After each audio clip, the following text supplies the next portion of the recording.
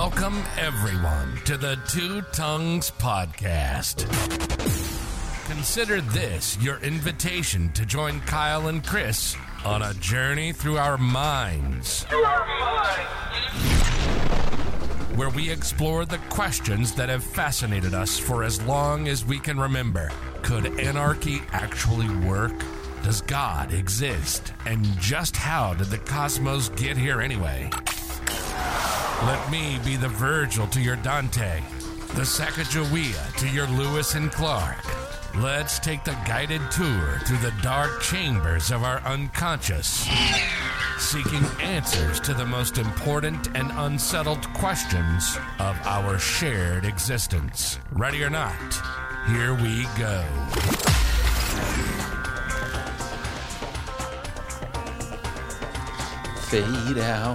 Fade out the music so we can start the podcast. Buongiorno. Kyle, my buddy. How's it going, dude? I feel like I haven't seen you in a while. Yeah, it's been 2 weeks, I guess. So what kind of spiritual growth have you been on over the last 2 weeks, Kyle? Not much spiritual growth going on. Some physical growth going, maybe. Oh, terrific. Yep. How about you?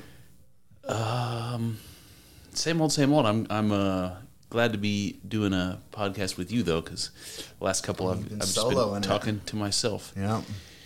Which reminds me of an 80s song. I don't know it. At least it's not coming to me. What song is it? Is that... I don't know it, man. Dancing with Myself. Oh, that's why I didn't know it. Yeah, well. All right. Whenever I think of that song, I specifically think about a cover that Blink-182 did early on of that song. Yeah, I didn't know they covered that song. They sure did. All right. Yeah. I wonder if that's on Spotify. I'll have to check it out. You've been listening to Blink since they've, you know... I mean, unless I've missed something recently, yeah. How do you like... Because I haven't at all. I mean, what I have heard, I've not particularly been a fan of. Yeah. So there was an album that came out. It was called Dogs Eating Dogs. And it was the last one they did before the band broke up. Mm-hmm. And it was only like 5 or 6 tracks. Okay. And it was good. All right. It was good. And then when Blink came out with Skiba, and that one was with what's his face? With what's his face? Yeah. What is his name? Tom. Tom DeLonge. Yeah, you got it. Dogs Eating Dogs. So if anybody missed it, you could have easily missed it. I'd go back and listen to Dogs Eating Dogs. I think it's called Neighborhoods, maybe the album. Anyway, I don't know. Then Matt Skiba, Tom went crazy, started really, really believing in aliens. Yeah, sure did. And then Matt Skiba from Alkaline Trio, which honestly, I like Alkaline Trio way more than I like Blink-182. Yeah. So I was hoping it would be good, but I just was not into it. Yeah, so I think they've done 2 albums. My memory is not as good as it once was. I seem to remember it being a little bit rough in the early stages because they were trying to figure out how to synthesize those sounds, and they were definitely trying to do more of a Blink sound than an Alkaline sound. And then the later stuff was a little bit better, but my judgment on it was I like Alkaline better as Alkaline. I like Blink better as Blink.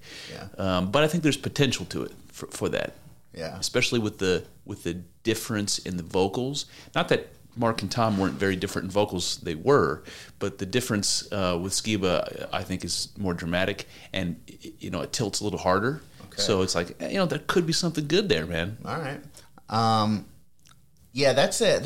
That's the synthesis of those 2 bands. Like, I don't know. It's kind of like emblematic of my musical growth in general because like Blink-182, I used to love Blink-182, and I still have like maybe a little nostalgia for Blink-182. Fuck yeah, of course you do. I don't really like Blink-182 that much anymore. Like, it just doesn't really do anything for me.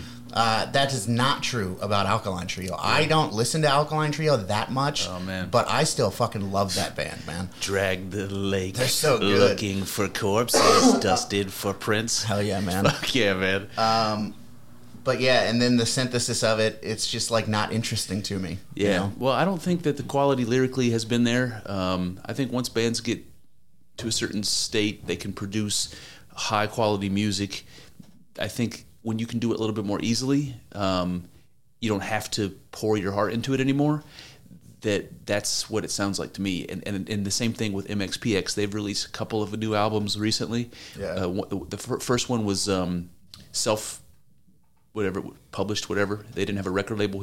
He did it himself, him and his wife. Yeah. And I was so stoked about that. I'm like, oh man, nobody telling him what he can and can't do. And I listened to it and I was just like, oh, okay. This guy's been writing punk rock so long and he's so good at it. Just like the same thing with Newfound Glory. It's like they're so good at it. They can write a catchy little hook. It's formulaic. Formulaic, exactly. Yeah. And I don't know that the heart's in it. Another thing with Newfound Glory, where I don't know, we're just going on like a pop punk tangent right now. But Newfound Glory, you remember what happened with their guitarist who was diddling the little kitties? What? Yeah. What? Yeah.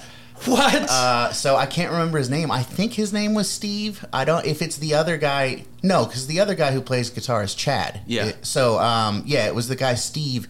Again, if I'm mixing up him with one of the other band members, I'm sorry because I'm putting some heavy shit on you. Oh man. But yeah, they kicked him out of the band because he was at the very least like talking inappropriately to young girls. Oh boy! And so this was like recently or long? It was a few years ago. Okay. And he was the guy who did most of the songwriting. Apparently, he was like the songwriter. Oh no! Yeah. Well, we'll see, man. Well, they've had several albums out since he left. So, oh really? Yeah, okay. At least 2, I think. Okay. Well, then I'm sure I've heard them. Mm-hmm. Jesus, man. Listen, I am not defending that whatsoever, but I want to just tell this tale because this is paint this picture because this is really depressing.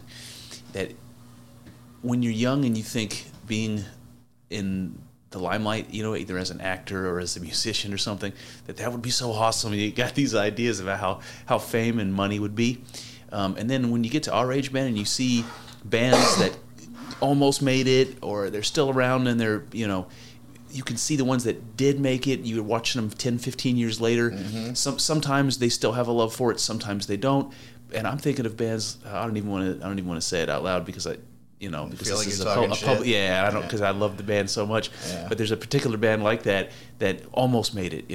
And they're still doing shows for money. I would be surprised. So a band that I definitely know. Definitely know. Okay. I would be surprised if the guys in that band make $40,000 a year. Is it an old Drive-Thru Records band? Yeah. Okay. Yeah. All right, we won't go any further because I think I know. And it's so deeply sad. But anyway, I was on this tangent for a second for a reason. Damn, I'm losing my thread.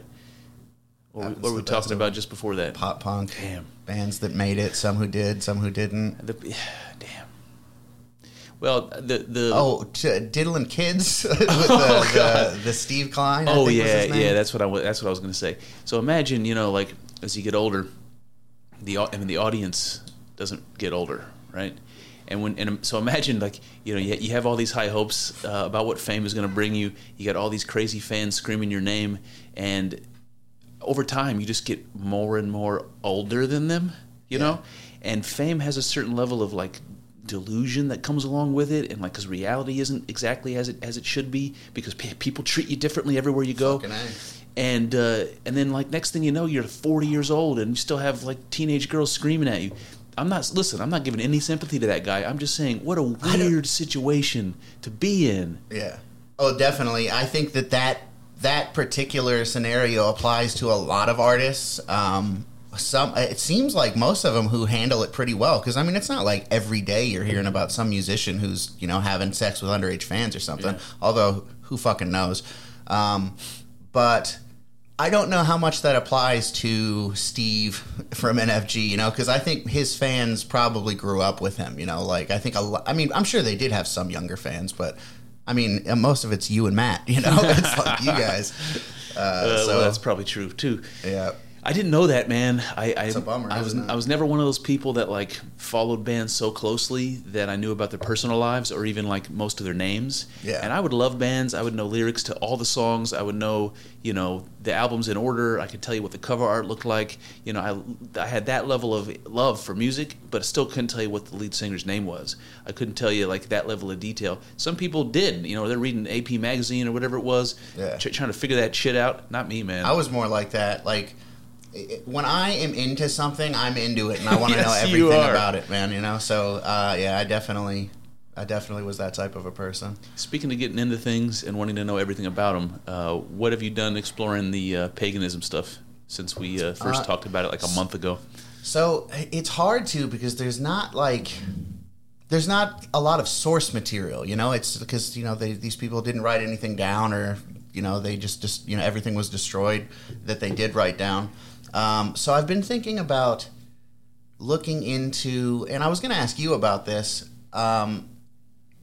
So you look back at all the old pagan cultures, and they all have a ton in common. You know, like, they might call gods different things, but they've got like super similar gods. And we're talking about civilization, you know, cultures that are super far away from each other, you know? So I was thinking maybe I could look into like Roman paganism, and, you know, see what I can derive from that. Yeah. But I mean, that's my thought, because there's not a lot of like I said, source material for the especially the Norse kind of paganism. I mean, you've got like the Poetic Edda, the Prose Edda, which is not as good. Yeah. Well, hold on. Let me pump the brakes before I forget. Right there, down by your leg, there's books. One of them is by Helen Grubner or something like that.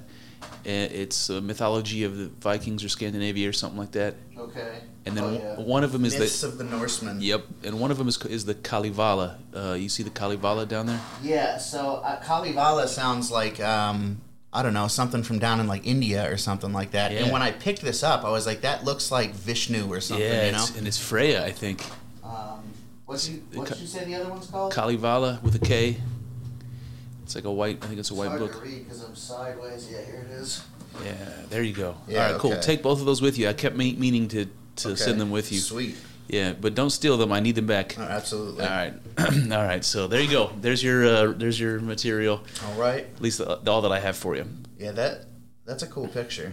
The Myths of the Norsemen that you've got there is it's like a collection of the stories about the different gods and the stories that were told about them and their relationship with one another.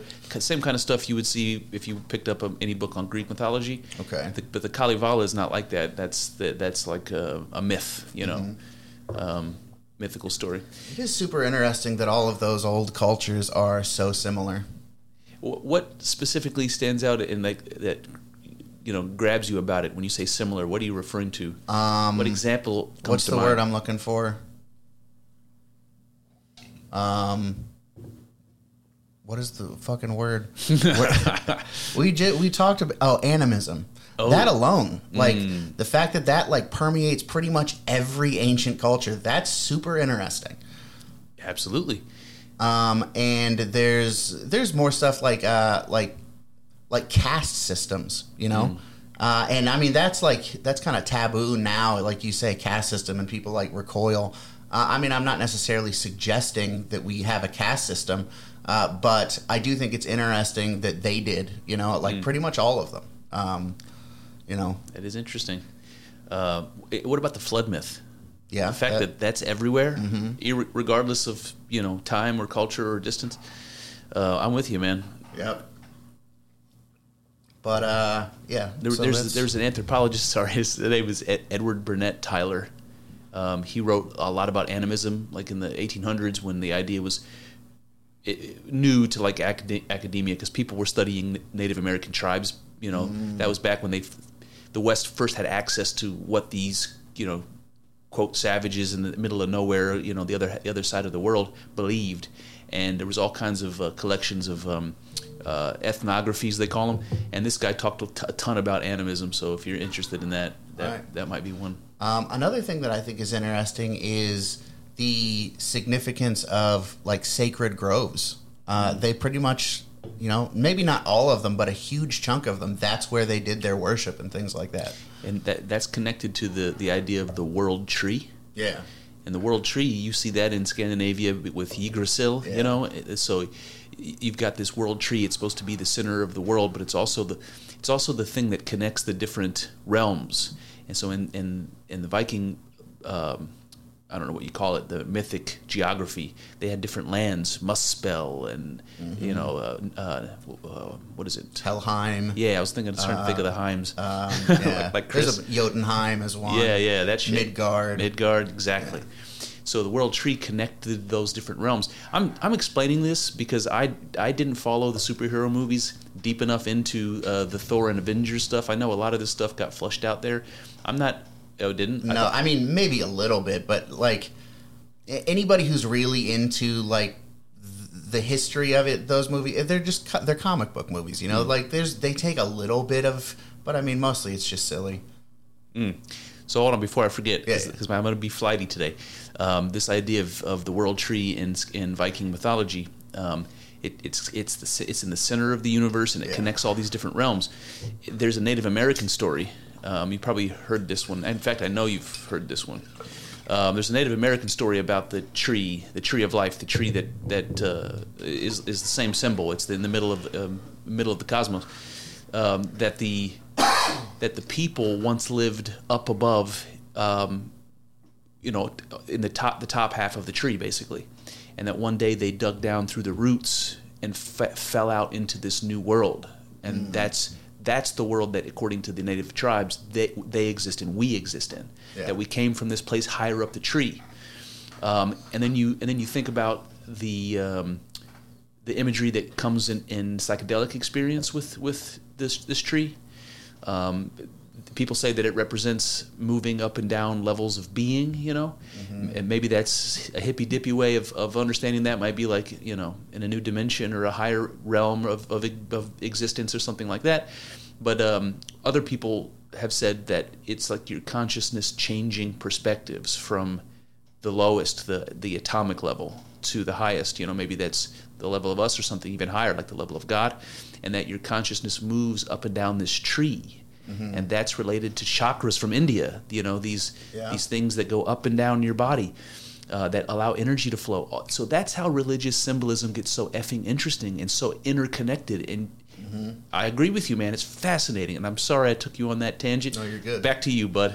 I don't really have anything else to say about that particularly. So you're good. I got... You know the author Neil Gaiman? Yeah, fantasy guy, right? Yeah. He wrote a book called Norse Mythology where he novelizes, the Norse myths basically. Nice. So I got that on Audible, so I'm gonna listen to that. That's soon. awesome. Should be at least entertaining. When I was a teenager, I had that idea about children's books because I thought children's books are so easy to write, and somebody's got to write them, and nobody tells the myths beyond the biblical. In the Western world, nobody tells the myths anymore. Yeah. And even the ones that they do tell, like the children's Bibles, and you're learning biblical stories like you would in Sunday school, they're terrible. Not a single talented author ever wrote a Christian children's book, man. Dude, I mean, until recently, Christian artists in general just didn't do as good of work as other people. Now you've got some Christian musicians who are all right. They're pretty good. But do you remember that Christian rock back in the day? It's just so there's just something not good about it. Yeah. I don't know what it is, but there's just I'll tell you what it was, man. It never seemed genuine. Yeah, I guess, but I don't understand why though. Because you would think they would be the most genuine. I don't think so. I think those Christian rock bands were either gimmicky, they were using it to be straight edge and sell more records somehow, or they were like NSYNC. They were put together, fabricated by a record label. The guys don't really feel that way about Christian morality. They just pretend to. Yeah. And you make the buttoned up Backstreet Boys and you sell that record to a certain demographic. That's more the type of Christian music that I was talking about. There's there's this period in the type of music that I listen to where there were lots of hardcore metal screamo bands that had some kind of Christian element to them. And I actually thought most of them were pretty good. That's when I started talking about some of them started getting okay. But that makes me think of that band As I Lay Dying. You ever hear about them? Whoa, didn't the lead singer go to jail? Yeah, okay, exactly. Refresh my memory. He hired somebody to kill his wife. That person was a federal agent. Oh God. And he was they were a big Christian band. Lead singer of a Christian band. Yeah. And after all of that, he came out and said that he was never a Christian. They were just using it to sell. That makes sense to me, man. Yeah. I don't know that that's true, though. All of his bandmates said that they are Christians and that he was legitimate back in the day. He meant it, Yeah. Maybe he's just a bitter man now. I would be too. I assume that there's some level of mental illness going on. If you get to the point where you're willing to off your wife, man, just get a divorce, dude. No, it wasn't good enough, man. No. Yeah, but he was also, I guess, like a steroid guy. I mean, he was a big fucking guy. Oh, yeah, steroids. Makes you angry, from what I understand. So what do you got on the agenda today? On the agenda, I got some stuff too, but we got some things. I wanted to ask you about rebuilding Twitter. How's that going? Oh, yeah. So a couple days ago, I did make a new Twitter, and it was easier than I thought it was going to be. They apparently are not watching that closely. So, yeah, my new Twitter is at Stony_Wolf, Stony with an E between the N and the Y. And, it's been... I don't want to fall back into the exact same way that I was on Twitter before. I shouldn't say that I was, but like the stuff that I was talking about and the things that I was interacting with. I don't know. I want to do different things on Twitter, but I find myself just going like right back. It's hard not to. Muscle memory, Kyle. Yeah, exactly. So I've said before on the podcast that there's people that I like, but I would like to hear less from. Especially when they're shit posters like Michael Malice. Yeah, it's like I like a little bit of Michael Malice, but that guy, sure, he's prolific and he fills my feed with that. So anyway, then you got back on, and I'm seeing little things from you, and I'm like, oh man, it's nice to see Kyle on here. Yeah. And then I'm seeing your shit posts, and I was like, oh yeah, you're doing a little bit of the Michael Malice bit too. It's been pretty funny. Yeah, most of the time I just get like angry about something, so I feel the need to like talk shit. Yeah. But I don't know. I try to keep it substantive, I guess. Yeah, you do. Even if it's like, even if I'm like being bitchy or just like talking shit to someone, I still, I'm trying to make a point. Although, I don't know. Sometimes I guess I haven't much on Twitter this time around. But I was talking to Chelsea, and she was talking. It seems like the mask mandate and all that stuff. It seems like it's crumbling away. It seems like they're not going to be able to keep this going. I was like, these people who will yell at you in places for not wearing masks. Yeah. Once the mask mandate comes away, and they don't have any recourse to, I cannot wait, dude. Please yell at me in public. Oh my God! If the people that I'm, patronizing can't kick me out of their shop or call the cops on me because I tell you to go fuck yourself, I'm going to tell you to go fuck yourself so loudly, I'm going to embarrass the fuck out of you. Dude. I can't wait. These fucking Karens who just are looking for any opportunity they have to, like, lord themselves over people. I can't wait.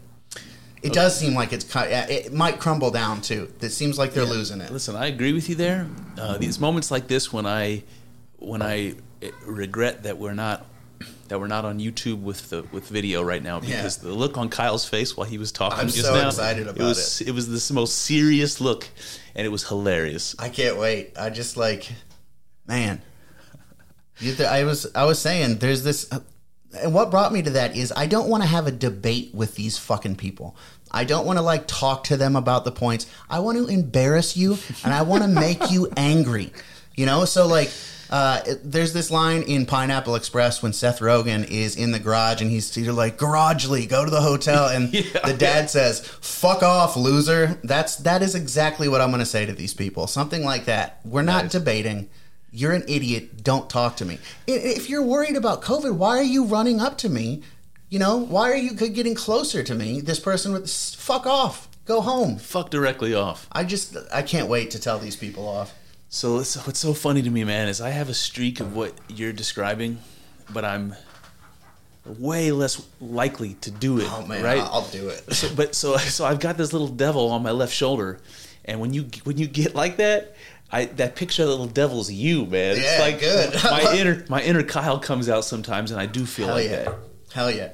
I don't think that everyone should necessarily act like that.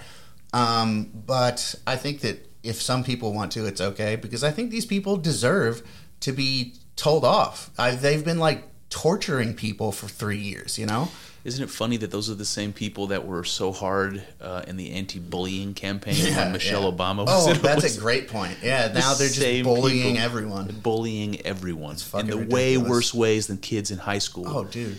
I mean, you talk about bullying kids. Did you see that clip? This teacher, who is obviously a cool teacher because she's willing to show this, she announces to her class of, like, I don't know, kindergarten, first graders, that they don't have to, starting tomorrow, they don't have to wear masks. These kids are fucking going crazy. Yeah. They're so excited. Yeah, that was in Israel, wasn't it? No, it was in America. Oh, it was? Okay. Well, I think it looked like a bunch of white kids to me. Okay, so, all right.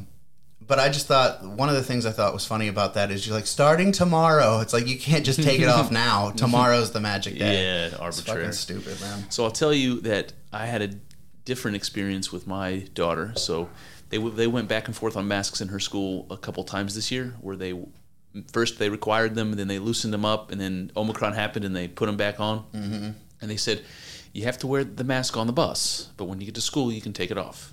Okay? So I tell her that. And she comes home from school the first day, and she's still wearing her mask. And I asked her, did you see people's faces today? Was everyone wearing masks, or did they take them off? And she said she wore hers, even though she wasn't required to, because for her, it was normal, and she didn't want, she just wanted to go with the program because she's a young kid. Sure. And that's so depressing, man. She didn't have to, and she wore hers anyway. Yeah, that sucks. Then I feel like one of those parents that is projecting all over their kids their political beliefs, because I'm like, you don't have to wear that mask, honey. You can take it off. And I want her to not wear the mask, but I don't want to be one of those parents either, Well, I think that being that type of a parent that says you can take it off, it's okay. I think that's good. That you're just letting her know what she can and can't do. It's up to her. Now, if you're like, stop wearing the mask, like you're, that would probably be traumatic and damaging to her. Yeah. Probably right. But I think you're good. Yeah. What about the approval you're waiting on for your LLC? It's good to go. It's good to go. Yeah. Oh, did you talk to Drew yet? Not yet. Oh, you got to talk to Drew, man. Yep. Now that it's good to go, I'll probably be giving him a call here.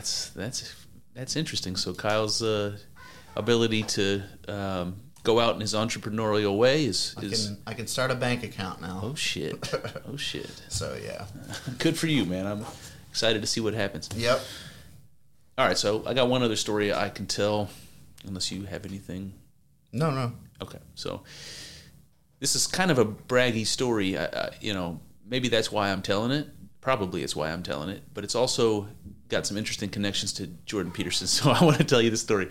So one of the things Jordan says, one of the pieces of advice that he gives is that you should become competent, right? You should you should develop whatever skills you need to develop. You should get whatever credentials you need to get.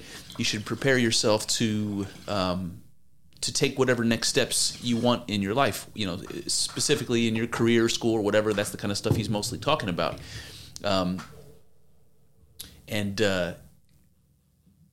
He says that if you're in a position, like, when all this political stuff happened and he got, embroiled in all of that, he said if you find yourself in a position where morally at work you're being asked to do something that you don't think is moral, that you should be prepared to quit that job. You should be prepared to be able to stand up and look your boss in the eyes and tell him what you believe in the right moment with proper preparation. So don't just be an asshole and lose your job and be broke and put yourself in a bind. Be prepared, and when that moment comes, have a job offer in your back pocket. Have references, whatever. Have everything you need to be able to say, look, I'm not doing it. And for him, that started off with people talking about transgender pronouns, but now it's everything political now. You can't say shit without getting in trouble. Anyway. Not even the N-word. If you look at Joe Rogan. I'm sorry, go ahead. No, that's all right. So anyway, I tell you all that because I found myself in a situation recently where I was able to do that. So. Okay. So I renegotiated salary at my job. Okay. And that's not an easy conversation to have, and you have to be able to support the value that you're supposing you deserve, right? You have to be able to back that up. So I did that, man. I did all the hard work, and I had a plan B. You know, if it went wrong, I had a plan B. And I'm not saying I orchestrated it. Some of this sort of fell on me, and I did what I had to do. But the point is, I managed to renegotiate my salary, and during those discussions, some of the higher-ups were telling me, like, they were reminding me kindly that when I started there, I was making X, and now I'm making Y. And they've said it in such a way like they were doing me a favor. Like, look at this great thing we've done for you, you know? While we're having these salary negotiations. Sure. And I didn't like that at all. I can understand. I didn't like that approach. It seemed manipulative, and it was off-putting to me. And I stayed professional. But in that conversation, I was like, I was like, I appreciate that. I appreciate you recognizing the value that I bring, because that's all I was going to say, to recognize that. And I was like, but I earned it. Sure. And I'm worth every penny. Oh, nice. And, it was awesome. It was an awesome moment professionally for me, because you spend all your teenage years and all your 20s years working these low-level jobs, building your skills and your experience, and then you find yourself one day in a position where you have valuable skills and experience, and it's an interesting position because I'd never been in that before. It's like, wait, I'm valuable, and I recognize I'm valuable, and it was kind of an interesting moment, and I'm just sort of a little bit surprised by myself that I handled it that way, and that it felt right to do it that way. And it worked? It worked. Hey, man. That's awesome. Yeah. That's a good story. Yeah, all right. I feel like they should cast Ben Affleck to play you in that. That's, like, inspiring, you know? I don't know. It's I don't know, man. It's a story. It's a good one. All right. It's something about just having that confidence. It was nice. It's just like, if you ever get like, when I was a kid, there was this kid in school that was kind of a bully to me. This mixed kid, about my size, maybe a little bit bigger, but I was just more of a timid kid, and he was more flamboyant and just throwing himself around. And so I just let him do that. And one day he threw a basketball at me in the gym, one of those red rubber basketballs, hit me right in the face. And I just snapped, man. And he would do that shit to me just from time to time. And I just, I have an older brother. I'm used to getting picked on. I just don't react to it. And some people, bullies, they take that as a sign. I'm gonna keep giving it to you. Yeah. So it never got out of hand. But this time I felt like it did. I fucking snapped, and I ran up to him. I grabbed him by the shirt. I slammed him. We weren't far from because the bleachers used to push back up. They would collapse in. They would push back up against the wall. So the bleachers were mostly pushed up against the wall, and we were maybe 3 feet from the bleachers. So I grabbed him by his shirt, and I just slammed him up against the bleachers. And I don't know what I said to him, but I yelled at him real good. I didn't have to punch him. I didn't have to do anything. But that dude never bothered me again. Yeah, he never bothered me again, man. Fuck and I saw him one time after graduation, because when we were working at the movie theater still, I don't know if you were there at the time, but I was, tearing tickets, and he showed up to see a movie. So then I just had this one interaction post conflict with him, and it was completely cool, So that sometimes you just got to, like Jordan Peterson says, man, you got to look at the dragon in the eyes and say, hey, fuck you. Yep. I remember this one time there was this kid who, he never like physically did anything to me, and the end of the story makes it obvious why, but he would just make fun of me all the time. I fucking hated that kid. And then one day we were out at recess. We were actually on our way back into class, and he said something to me, and it was just like enough. And he had one of those like starter pullover Bengals coats on. Okay. And I grabbed him by his coat, and I just like started it was spinning him around and just like threw him. Yeah, I mean, the reason he wasn't fucking with me physically is because I was way bigger than him. I would have destroyed that kid. But I was just, I was a nice kid. I was, but that was it. That was like same situation with you. I was like, no, I'm not gonna like, but he still did. I remember. Yeah, he still fucked with you. Yeah, he still fucked with me. Because he just had like, he was like a popular kid, so he was just like emboldened. But I played football against him in Little League football like years after, because that was like one of the first schools I went to. And I still hated that kid. And I remember I was offensive line and he was on the defense. And I just like used. They should have been calling penalties. Like, these refs didn't know what they were doing. I was clearly holding. I was like body slamming this kid. Nice. So yeah, nice. I had a temper, I guess. Yeah. That's one of the problems about having testosterone. Yeah, I guess. Anger. One amongst many. Yes, indeed. Oh, good stories, man. None of this was pre-planned, so this is gold. Absolutely. Podcast gold. Yep. All right, so I've got some. Actually, did you hear the Israel Adesanya clip?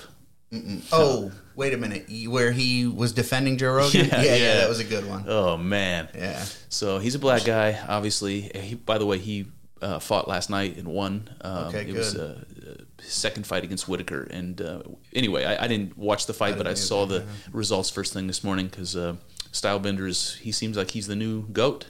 That's him? Yeah. That's his nickname? Yeah, okay. Stylebender. Because I've heard people say that name, but I didn't know that him and Israel Adesanya were the same person. Yeah. Okay, that's cool. Good to know. And he, so he's a champion. He's a UFC champion. He's very popular. And he used a moment going into this fight, that happened last night, one of his public appearances to defend Joe Rogan. And like I say, he's a black guy. He can use the N-word, and he did. And the way he did it was awesome. It was like he did it defending Joe, and he used the same word people are using to try to put him under the bus. I loved it, man. Yep. So the whole thing with Rogan and that, I think it's interesting because I don't necessarily love the way Rogan has handled it. But Rogan, I mean, he probably knows better than I do. He's been doing this. He's a very smart and competent person, you know? So and it seems to be working out for him. It doesn't seem like it's going to work. It seems like this, what is it, 4-minute video of him saying the N-word over and over again, which would kill anyone. It doesn't seem like it's going to get him. It's not, because anybody who likes him already knows that's so out of context. Absolutely. But so... whatever, my opinion doesn't matter for much, but I wish that Rogan would have said what he always says. It's that, I would never, because I won't do it here because I know you would not like it, but I'll say the word. If I'm talking about a fucking word, I'm going to say the word. I'm not a child. Yes, yep. So that's what I wish Rogan would have said. I would never call anyone that when you're talking, let's be adults. Why give that word that power also? But you know, Voldemort. That's just what I wish Joe would have said. But like I said, he seems to be handling it pretty well. So I'm with you. But I was very disappointed in the first video. First of all, I'm so disappointed that there was a second video at all. Yeah. But the fact that he said that he apologized in the first video, everything he said he had to say, he said without apologizing. He could have just ended that video without saying he was sorry, and that's what he should have done. Yep. And in the second video, after the N-word comp, I mean, come on, man. Oh, so wait, the first video you're talking about is when all the artists were pulling their stuff off, and he was talking about how he's gonna have both sides on more and that shit. Yeah, I thought that was stupid too. But the one where he told us the story about going to see Neil Young and talking about how much he liked Neil Young, and that didn't change Neil Young's mind whatsoever. Not at all. That just goes to show you, man. Nobody cares about the person, the human being. Yeah. Joe has just become a symbol for some of the world, the same way Trump was a symbol. You know, it has nothing to do with him as a human being. And those kind people, those progressive liberal people, they're the ones that, unfortunately, don't see people as people anymore. I wonder what's in the future for Rogan, man. He seems like he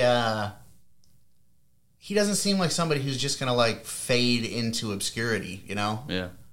So I think it'll be interesting to see what goes on. I don't think he's going to stop doing the podcast. I think he would stop doing stand-up before he stops doing the podcast, but that's just my that's not my what take. He says. Oh, really? Yeah. He says that stand-up is his main thing, which is it doesn't seem like it is. You know, it seems like but that's what he says he likes best, I guess. And if you got as much money as he does, I guess you do what you like. That's true.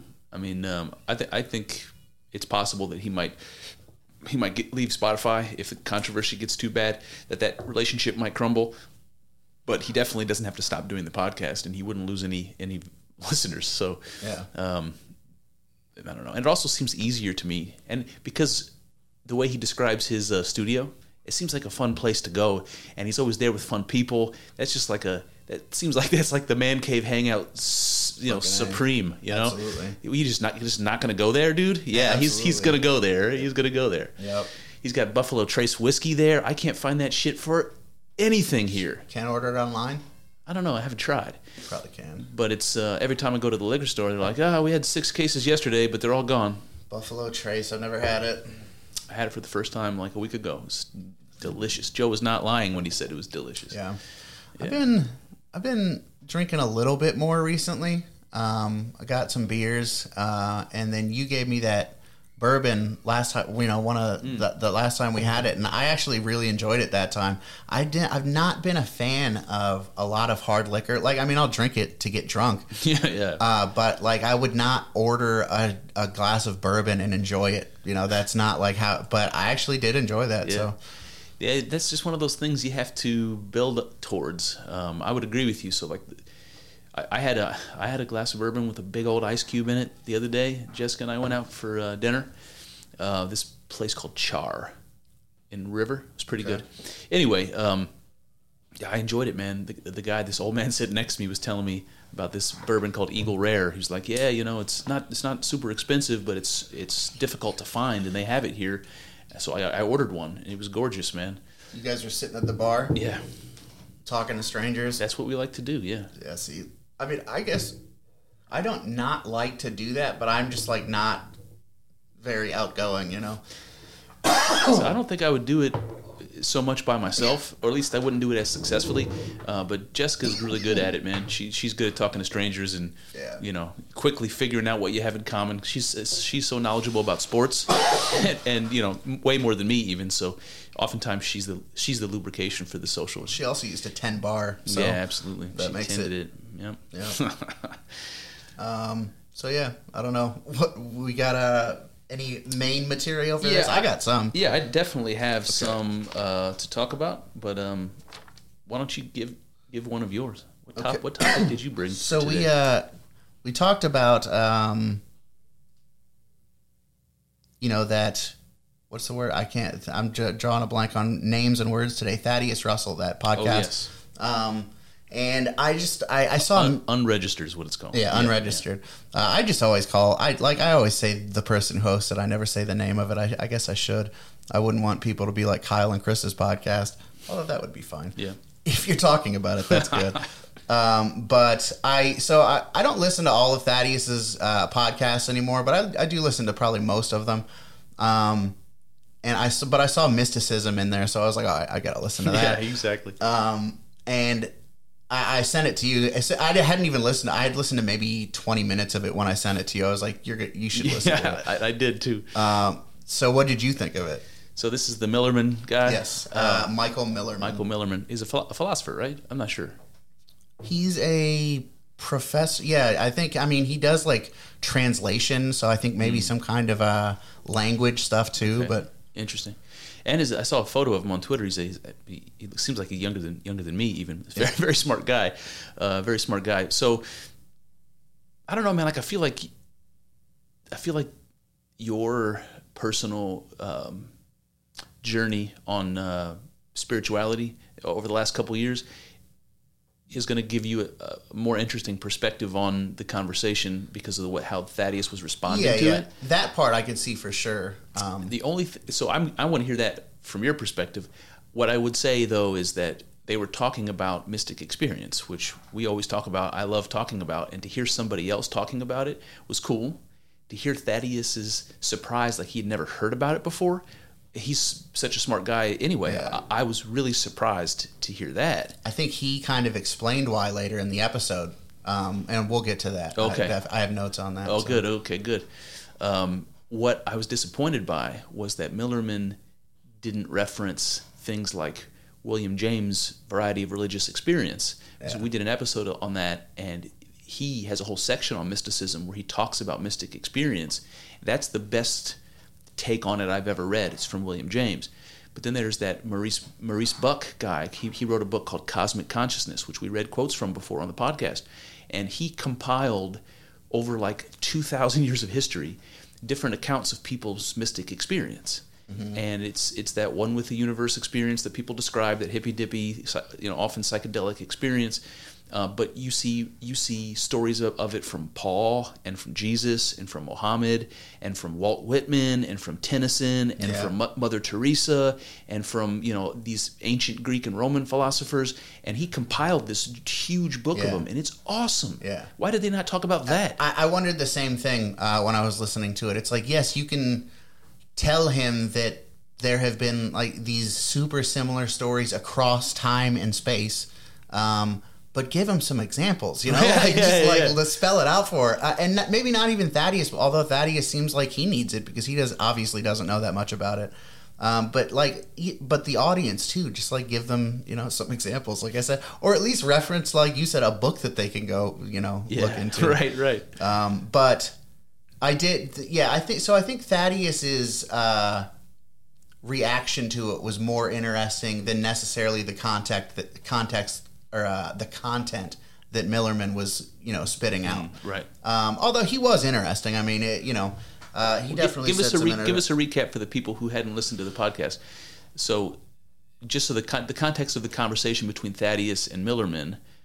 So they started out. I guess the podcast was supposed to be about his relationship with this guy who is a Russian political philosopher named Alexander Dugin, who is a very interesting guy, too. Did you listen to that one by any chance? No, but I'm going to.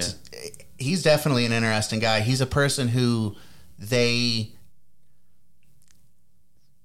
like almost kind of like a Trump thing. Like you're not allowed to say anything positive about him because he's a Russian conservative, Oh, wow. But he definitely makes some good and interesting points. So it was, I guess Millerman, got interested in Dugin when he was in college, and he was doing I don't know, what's the thing that you call when you do your PhD? The dissertation? Dissertation, yeah. He did his dissertation. I guess part of it was about translating Dugin's work from Russian into English. Right.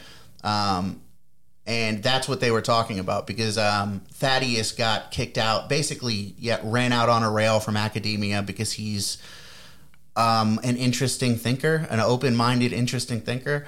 And basically that's what happened to Millerman, too, because of his, like I said, his interest in Dugin, who you're just not allowed to be interested in.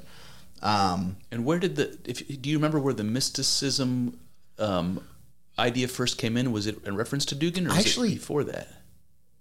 I think Millerman was just talking about things that he had done in his academic career, and then that caught Thaddeus's interest because he had no idea about it. Okay. So that was kind of like the trajectory of the conversation. And Thaddeus kept saying that he was leaning more and more towards believing in God and having never done that before. And he's in his 40s, right? Yeah. Thaddeus. He's always been an atheist, and then this whole conversation comes up about mysticism, and he keeps saying during the conversation, okay, you're convincing me more. Like what the stuff Millerman was saying about mysticism was causing Thaddeus, was giving him more reason to continue down that road. The fact that Thaddeus would bring that up at all means it must be on his mind a lot. Yeah. It definitely must have been on his mind that day. So that seems completely authentic, and it's sort of what's happening to you, maybe, and and what happened to me since 2019. Yeah. I don't. What was I gonna say? I was gonna say something about Millerman.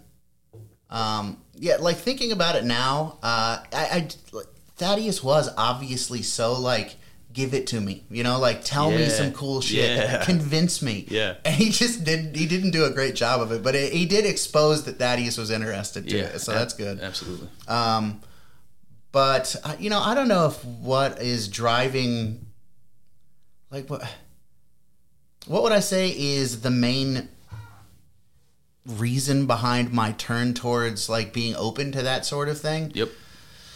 I don't even know that I could pinpoint it, to be honest with you. It just happened. That's the truth. I don't. And it was before. Well, no, it wasn't before I started doing psychedelics. That's not true. But so I guess that probably had something to do with it. Yeah. Yeah, for sure. I think it does. Yeah. Because it starts making you think more things are possible than you thought were possible. So that helps get the wheels turning in interesting directions. Yeah. If you're stuck in a certain mental pattern, psychedelics have a way of making you see things differently. I think maybe another thing, now that I think about it, because I have I have this quote right here in front of me. I think that maybe I've always kind of been a rebellious, not buying into things kind of a person. But I think I've really leaned into that over the last 5 years. Especially when you're talking about the establishment. Oops.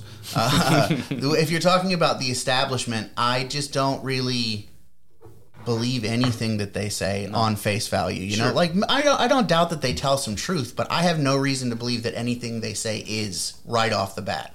Sure. So, I think maybe that it's like you, and I'll read this quote, but the fact that, I was rebelling against, what I was raised with, I guess, and was like, no, I don't believe any of that. I think that everything is material, and then I was like, maybe these people are full of shit, So I think that might have had something to do with it too. And so now I'll read this quote. Yeah, let's hear it. This was like the best, I think Thaddeus's best part in the entire podcast. He said, he's talking about academia. He says, gotta catch my breath here. We don't study large sections of human life because we're not interested in the things that you're talking about. When you first started talking about your attraction to mysticism, you said something that Dugan said to me, which is that mysticism and that tradition captures, or at least attempts to comprehend, all of human existence, all of the experiences. Mm. It seeks to understand and provide answers to everything we feel, everything that happens to us intentionally or accidentally. They are curious about that, and of course they all have all sorts of different answers, but I don't care about their answers. What's important to me is that they care about these feelings. The feelings, and that is really what it is. University professors trained in the Enlightenment tradition of reason and science and logic are not interested in it.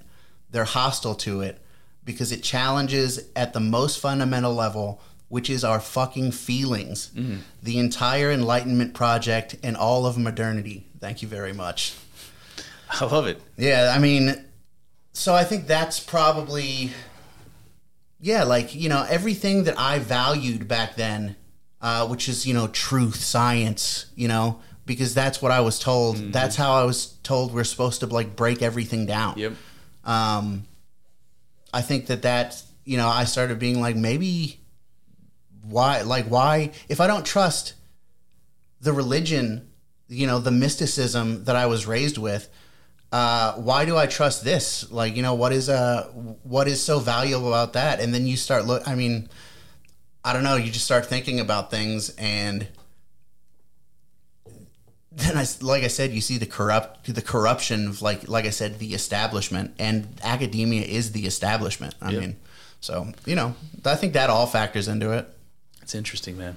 So the thing I like so much about that Thaddeus quote that you just read, that was Thaddeus, right? Yep. Is that is what he's alluding to there is that there's parts of the world that aren't captured by science, that aren't physical, that aren't material. So a complete explanation has to explain the physical and your feelings and your experience. Exactly. And that's exactly what I've been reading with David Chalmers recently. And I have a bunch of stuff about that we can talk about. If we haven't exhausted this Millerman, we can keep going on it. But I definitely have something we can jump to. Okay. We can go on to that. I definitely. Let me. So, I told you, and I listened to another podcast that I thought fit in interestingly with the Millerman thing. Yep. And it was a podcast. It's the Martyr Made podcast, Darryl Cooper. Yep. He did one called The Anti-Humans. Did you listen to that? I don't think so.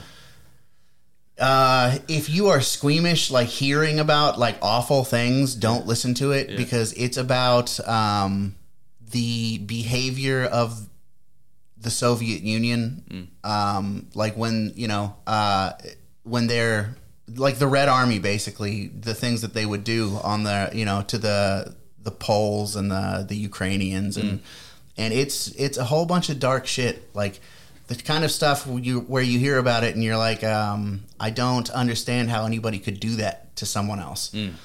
And so I just wanted to go over some of that. Okay. So as I go through the horrifying stuff that, like, I'm going to read to you, I mean, it's not going to be too bad, but ask yourself, why would anyone behave like this? And why would the people who are in charge and leading this force tell the people to act like this? Because they did. It was not like, I mean, I'm sure some of it was people just acting and not getting punished, but I mean, these were direct orders. This is like a terror campaign, basically. And so just like I said, ask yourself that question: why would you want to have people do this to other people? So refugees fleeing from the Red Army said they were telling tales of terror and mass murder not told in the region since it was threatened by the Mongols. Okay, so I mean, if you know anything about the Mongols, you know that that's some pretty bad stuff. And they had a particular, they were particularly harsh with religious institutions and people and priests and things like that. Priests would be tortured and killed all the time. Church altars used as toilets before the whole church is burnt down. Oh my God. Yeah, I mean, priests forced to do things like cleaning pig pens and stables with their bare hands while wearing their religious vestments. Let's see here. They turned the largest Lutheran church in Europe into a swimming pool with a diving board where the altar was. Oh, wow. So just like, I mean, communism, it's like an atheist thing, that, especially that brand of communism. Yeah, absolutely. So, and I'm not even going to get into too much of like what they actually did, but it's just like, imagine the worst things you can possibly think of. Like you think about like Viking raids and like things like the Mongols, lots of rape, lots of torture, lots of trying to squash out anything good, anything that like makes people happy that they are not giving them. And you just like, why would you want people to behave that way? And I think that, especially like I said, in context to the religion, I think that having a God, or something beyond, it makes you less likely to act like that.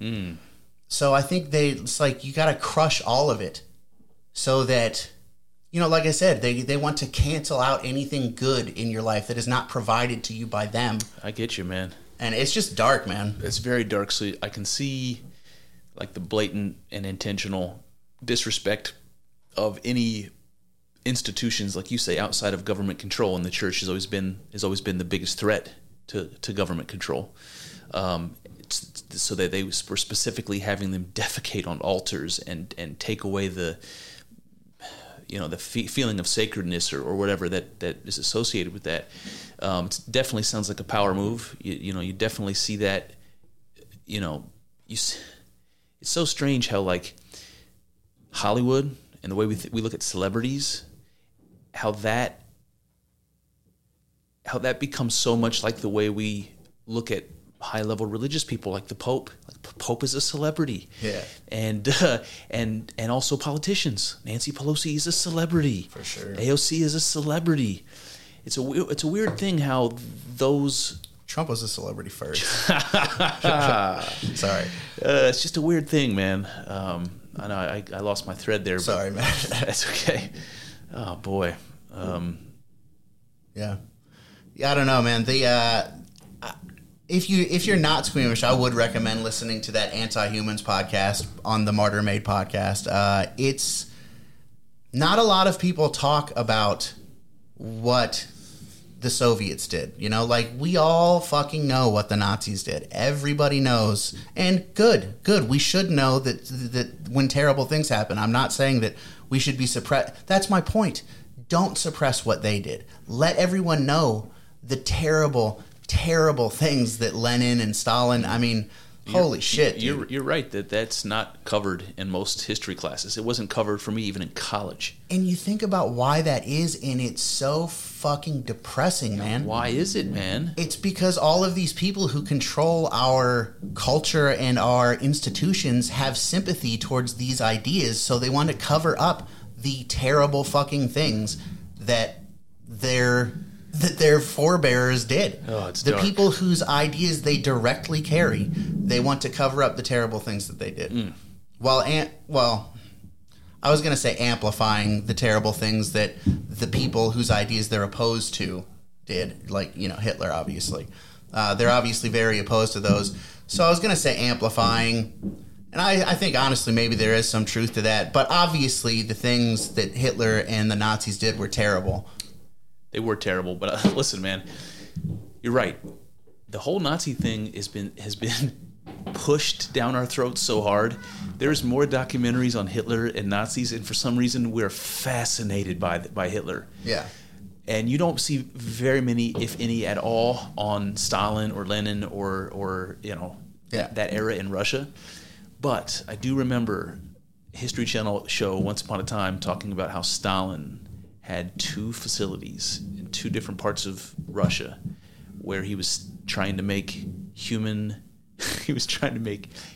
ape hybrids. Oh yeah. Do you remember this? I think I heard Alex Jones talk about this. No, this was legit. No, I know it is, but yeah. So apparently, one facility was using bonobos and one facility was using chimps or something like that, and they were like literally trying to artificially inseminate. I don't know if it was human women or with you know, ape hybrid embryos, or if they were putting human stuff in. I don't know what they were doing, but it was like science wasn't super sophisticated back then. That type of science anyway was brand new, and Stalin was working on it. And I remember one of the narrators in the documentary say something underhandedly about the possibility of some success, like you know, if it might have, with enough tries, have taken.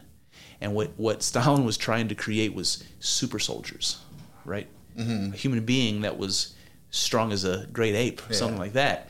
And the guy was like, no, what if they would have been successful? They would have made it's like the worst mutant creature you can imagine. It would have been all kinds of genetically messed up. Yeah.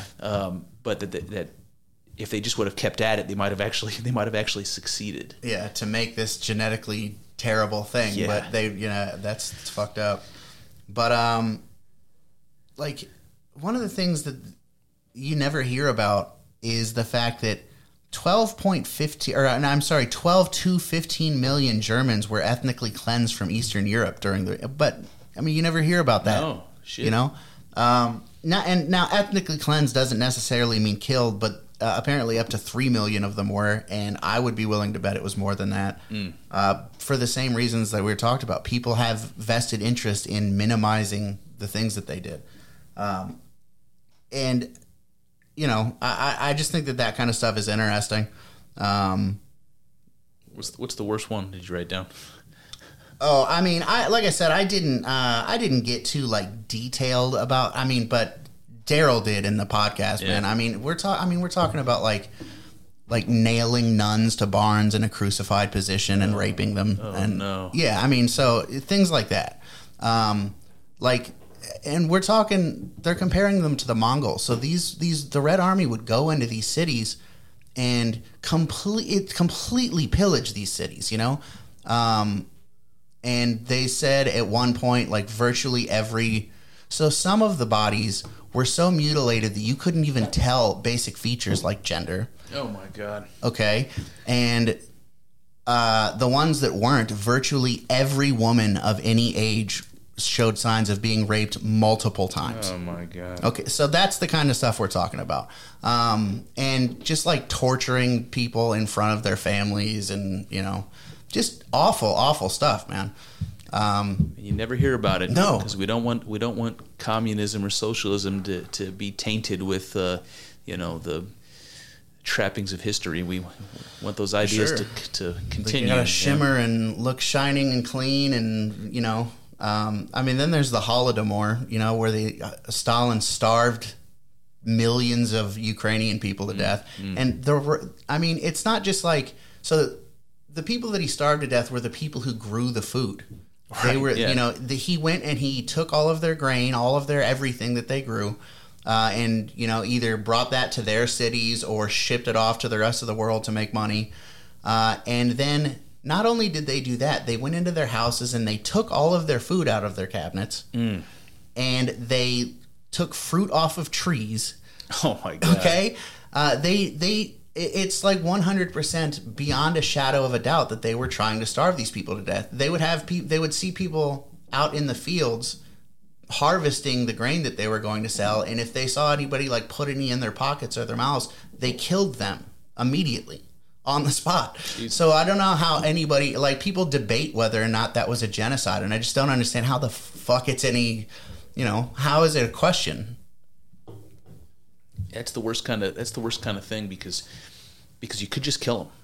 Yeah. If your intention is to kill them, but you're saying no, we want to make them suffer and starve for weeks and then die. Yeah, and I don't know that it was necessarily like Stalin was like, let's make these people suffer before they die. I think what it was, and I think Daryl pretty much says this in the show, is that it's easier to starve them than it is to round them all up and put bullets in their heads. So here's my question. Which rationale is worse? Oh, I mean, who fucking knows? The guy that wants people to suffer longer before he has them killed, or the guy that says, "Look, it's easier this way." Yeah, and he's got it. It was like down to dollars and cents. It'll be easier and cheaper for us to do it this way. Which one's worse? I don't know, man. This is a serious question. Which one is worse? Because I don't know either in this situation. The most heartless answer is the one where he says, it's easier the other way. Yeah. But the other example is the one that's overtly malevolent. It's, I want them to suffer. Yeah. Just wanting someone to suffer or not caring if they suffer worse? That's a good point. I mean, I think my initial reaction goes to the person who's like sinister and wants people to suffer. That seems worse to me, but I don't know. Maybe it's not. Yeah, Maybe it's not. Jesus. I think it's more realistic, and especially, I mean, obviously, I don't think that like the majority of people are going to starve an entire country to death, but I think that people can like think like that, it's something's going to happen, but it's not going to be to me. And, it won't be that bad for them, Yeah, right. I think that people give themselves those kind of passes all the time. Yeah. That causes a lot of pain in the world. You're right. I was just sitting here thinking to myself, do I know anybody that's really malevolent? Have I ever encountered anybody who's like the person we just described? I want them to suffer. And there was most of my life, like I said, I've been naive in this regard. I'll be the first one to tell you that. I didn't think that there really were people like that, unless they were like, addicted to drugs and out of money, and they're willing to do crazy things. But my ex-wife was like that, malevolent. Like she actually was getting good feelings in order, whilst making people sad or angry. Kind of like you do on the internet, Kyle. No, I don't want to make anybody sad or angry, but just like shallowly angry. But I do get a little bit of enjoyment out of it. But I mean, I would never I know what you mean, and like that kind of I don't know. It's like an existential sadness that would bring pleasure there. I don't know. Yeah, I don't know, man. I got a couple of news stories still to talk about, and also a little bit more of a deeper topic, which is the David Chalmers stuff. What do you want to do first? You take your pick. All right, David Chalmers it is. Okay, so... Dealer's choice. So I've been reading David Chalmers' book, The Conscious Mind. Anybody who's following the solo episodes, which is like 4 of you,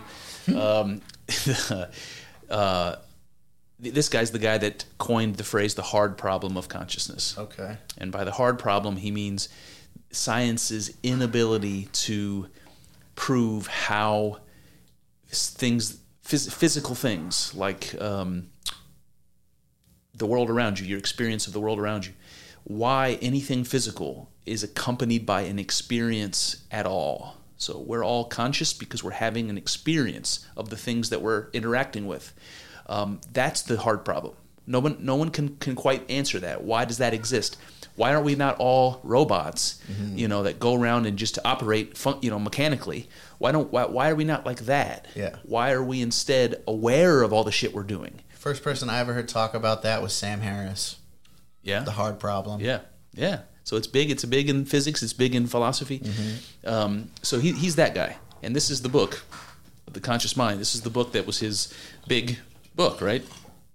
So I've done 2 episodes on this so far and kind of laid out the argument that he's tried to lay down as best I can.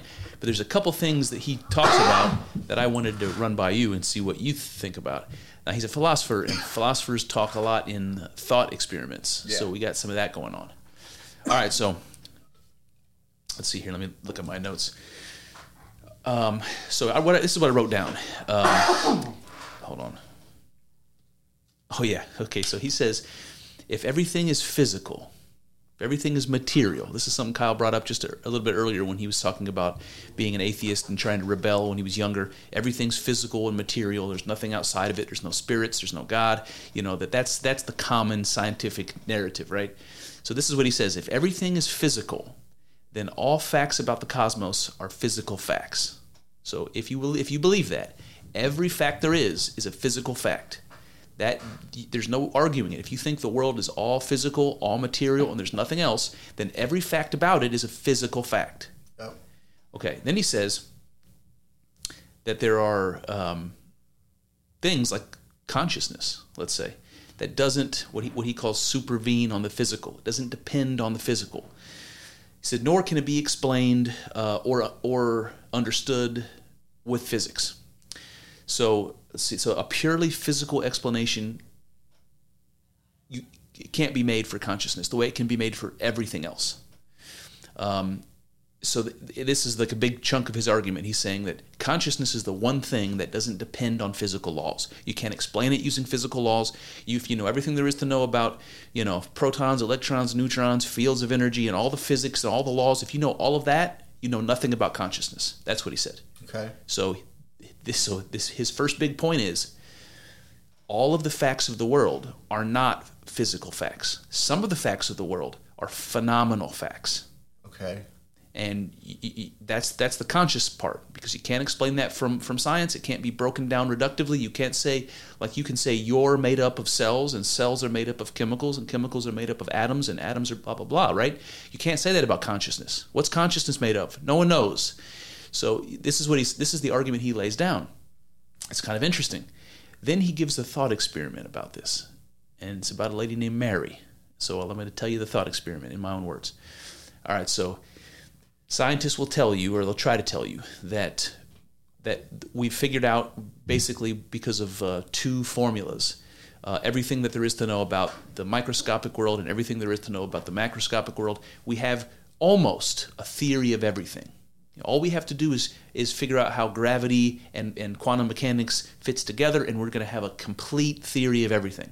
So in this thought experiment, he says, imagine we have a theory of everything. He says, imagine we have a completed neuroscience. That means we know everything there is to know about the brain, how it works, the chemicals, the electrons, or the electrical activity in the brain, the neurons, all that stuff, the network. We know how it functions. We know how it produces memory. We know how we know everything there is to know about neuroscience, the brain, and everything there is to know about vision, about optics, about color refraction, about light. We know everything physical. We have every piece of information. Mary is the top neuroscience scientist in the world. We know all this shit, and Mary is the king of knowing that shit. She is the king neuroscientist, and she specializes in color vision. Okay. Okay. I'm setting the scene for you here. Got it. Mary lives in a scientific laboratory where she never sees any color. She only sees black, white, and gray. Okay. Her entire life. Mary knows everything there is to know about the brain, how it works, and vision, and how color vision works. She knows all of the physical facts, all of the laws, all of the physical facts, but she's never seen color in her life. One day, Mary sees red for the first time. And here's the brilliant point. Mary learns something new about color experience. What it's like to see red. Right? Before, she knew everything there was to know about how the brain processes information, about how the eyes see vision, how light works. She knows everything there is to know. Right? Everything physical. But the moment she sees red, she's learned something new. So she didn't know everything there was to know, right? The physical facts do not include everything there is to know. There's a whole other set of facts he calls phenomenal facts that you can only learn through consciousness. And it does actually gives you new information that you can't know from just the physical. Brilliant. So, case in point proof in the thought experiment that all of the facts of the world are not fully encapsulated by the physical. There's something else going on. He's calling that phenomenal. He's calling that related to consciousness. But for thousands and thousands of years, we've been saying that. We've been saying that there's a thing called the spirit. There's a thing called the soul. It exists outside of the physical. We've been saying that in our religions forever. Mm-hmm. And I just thought that was fucking mind-blowing. That is really good. Because she knows everything. Everything. She knows she's like omnipotent, That's basically. Right, yes. But then she learns how to see red, you know? Exactly. That is... I mean, you know, it's a thought experiment, and people... I think sometimes people kind of scoff at thought experiments, but it's definitely a pretty powerful statement. It proves that there are facts that aren't physical. Sure. And it doesn't prove it in any satisfying way, because it doesn't tell you how consciousness does it. But because we're all conscious and we know what I just described is true, when you think about it, yes, if I knew everything about it, but I never experienced it, when I experience it, I learned something else. Where does that come from? If I knew the physical stuff, it comes from some other place. It's like, that is a brilliant argument. Yeah, that is really good. So you were talking about the theory of everything. And Millerman said something, they were talking about it, mysticism wanting to answer all of the questions, you know? All of the questions. Yes, and Thaddeus said that, and then Millerman responded, and he kind of, I think he said that somebody calls it all, like a unity of all or something like that. Yes. And that just reminded me of a theory. Like, it's like science wants to find their theory of everything. You know, like that was like, I think that was a Stephen Hawking idea, at least that terminology anyways. Like that thought experiment there shows that using their approach, they never will, you know. If everything is matter and there's nothing, then if that's the way you're chasing it down, you're never going to understand the whole picture. And I mean, I don't doubt that they're doing valuable work, you know, like in figuring out one aspect of it. But kind of like Thaddeus was saying, I think that more of them should be open to exploring that aspect of it. Didn't Millerman say? Tell me if you remember if I'm reading into this. Maybe he didn't. But didn't he say when he was describing mysticism that what it does is it unifies. It unifies what you're experiencing with experiencing. It's like this is something that I think if you've had like a DMT experience, you maybe have some experience of. There's this weird thing that happens that's possible where you feel like what you are is the experience you're having Like there isn't a difference between what you are. So we think of ourselves as a body, and that we're somehow distinct from our experiences. We're like something in and of ourselves. And there's this, this unifying sense that the psychedelic experience or mystic experience brings on, that some people say it's like an ego death. Like what you're describing is that you've died to yourself or something, but that's not it. It's that you've become your experience. It's very hard to understand. It's as though there isn't a difference between you, what you are, and what's happening to you. Mm-hmm. That there's actually just one thing there. And that's the closest that I can get to painting the picture of what that mystic experience is really trying to tell you. It's trying to tell you that the world out there is not any different than you. What you're experiencing and what you are is one thing. That's how you're one with the universe. Yeah. That's how everybody's one.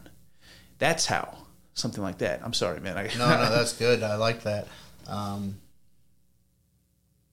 And it's because it's the experience part that's not explained, and that's what Thaddeus was saying. It's not a complete explanation. It's not a complete explanation until you can explain everything, including the feelings. Your fucking feelings. Consciousness, bro. It's good, man. Experience. I hope Thaddeus chases that down more. I hope so too. I think psychedelics would help. Oh, I would be surprised if Thaddeus hasn't done psychedelics, but I could be wrong. Be a good question to ask. Yeah. So there's one other thought experiment that comes up in Chalmers, and it has to do with the zombies. So I may have already sort of given an explanation, but I want to run it by you too. So here's the other part of the argument: that imagine your zombie twin. This is what he says. Imagine I have a zombie twin. That's cool. But you can also think about this like an artificially intelligent robot. I mean, it's the same argument. Zombie twin is way cooler. So whether we're talking about iRobot robots from the Will Smith movie, remember? Because that's what I picture. So whether you've got one of them or you've got your zombie twin, in either case, what you've got is, in theory, something that looks like you, that acts like you, that you can have a conversation with, will talk like you, that is basically programmed somehow to mimic your behavior. So everything about how it works mirrors how you work, and it does what you do. It would be impossible for me to tell the difference between you and your zombie twin. Yeah. I think the example goes better with AI, because I like to think about it like a computer, because that's the era that we grew up in. Go ahead. I like to think of it as when Ron Weasley dresses that thing that lives in the attic up as himself, so that he can go adventuring with Harry Potter. Anyways, I'm sorry. That's what I'm imagining now. It doesn't matter. It's the same analogy, but that's what I'm imagining. Yeah, you can do that. Sure, that works. But here's the distinction he makes. He says that both of those, you and your zombie twin, are having the same experiences, but with the zombie twin, he says it's all dark inside. That's how he describes it. It's like, and he also says something interesting about evolution. He says that people say, as an explanation for consciousness, that it must have arisen somehow because it gives you an advantage over somebody who doesn't have conscious. Maybe it gives you an advantage evolutionarily. And he says, yeah, but natural selection wouldn't be able to distinguish because of your behavior. Natural selection wouldn't be able to distinguish you versus your zombie. So there's no reason why the world would be, if there was yous and zombie yous, there's no reason to think the world would be populated by yous over zombie yous if evolution is the control, because it couldn't tell the difference. So he does a really good job of undermining all these arguments. In any case, he says that the zombie version is having experiences, but it's all dark inside. And I like to think about that in the AI sense of becoming injured. And a computer would recognize I'm injured, right?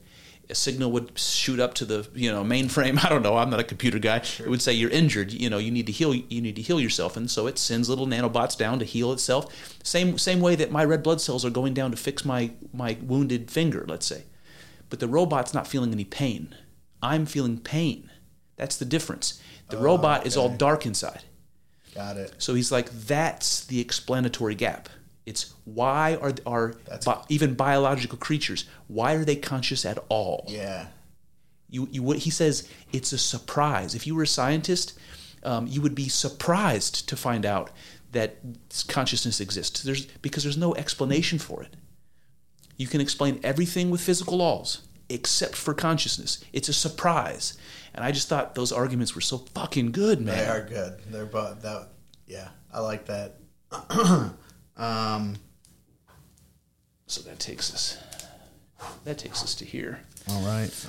Go ahead. What you got? No, I was gonna say something about what you were saying, but it slipped my mind. If it comes back up, I'll say it.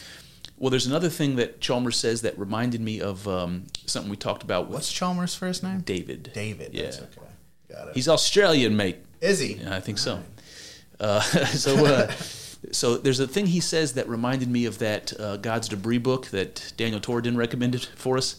Yeah. God's Debris. It reminded me of it because, do you remember how he was talking about probability in God's Debris? Yeah. Yeah, he was basically saying that that probability is like a part of God. It's something unexplainable that exists behind all actions and objects, probability, and that it drives, like natural laws, it drives the creation of the cosmos and the evolution of biology and everything that we see. It's all behind it all is this probabilistic math, and you can't explain it away. Every time you flip a coin, there's laws of probability operating. Every time an electron disappears from one orbital, reappears in another, there's probability, behind it.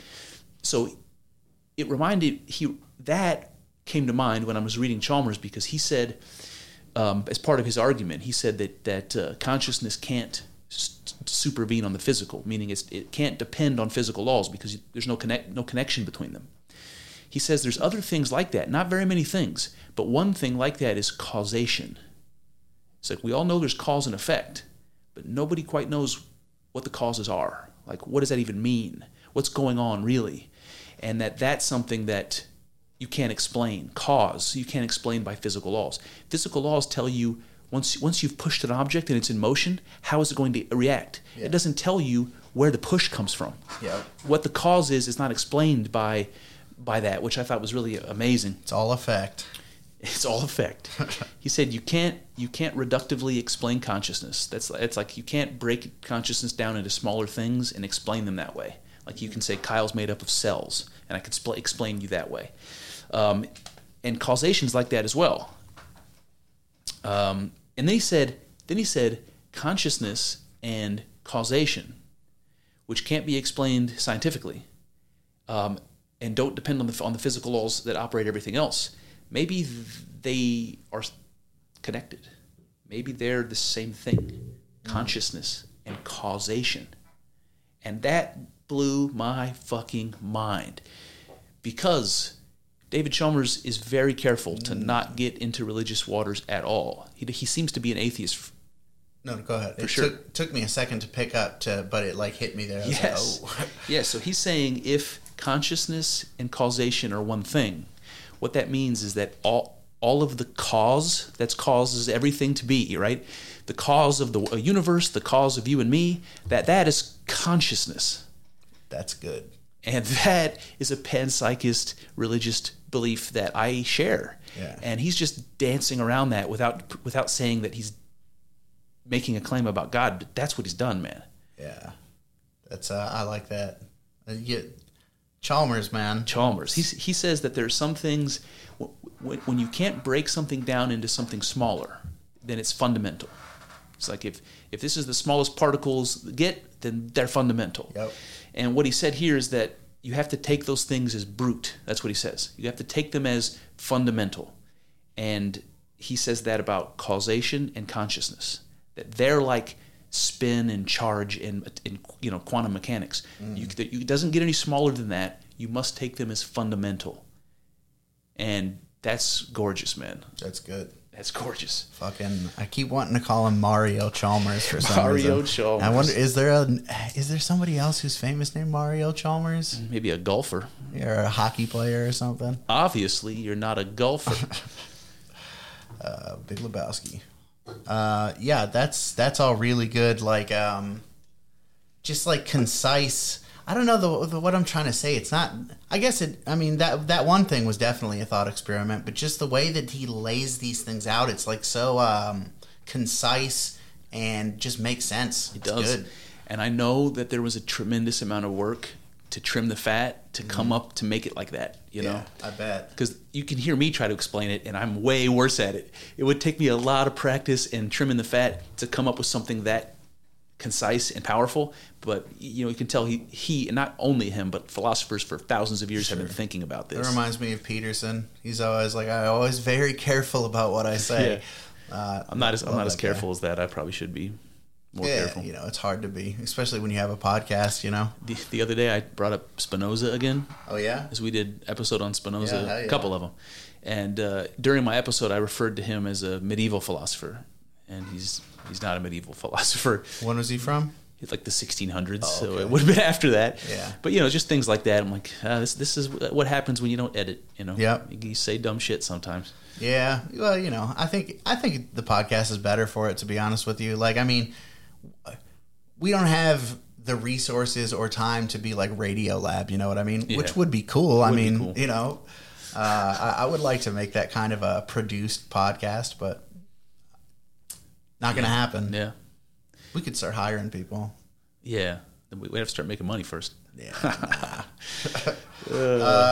What else you got on the list, bud? I mean, nothing really important. But I just got like some cool stuff. I thought, did you hear about the mini controversy? Well, I don't know how many it was. I think she might have lost her job. But Whoopi Goldberg.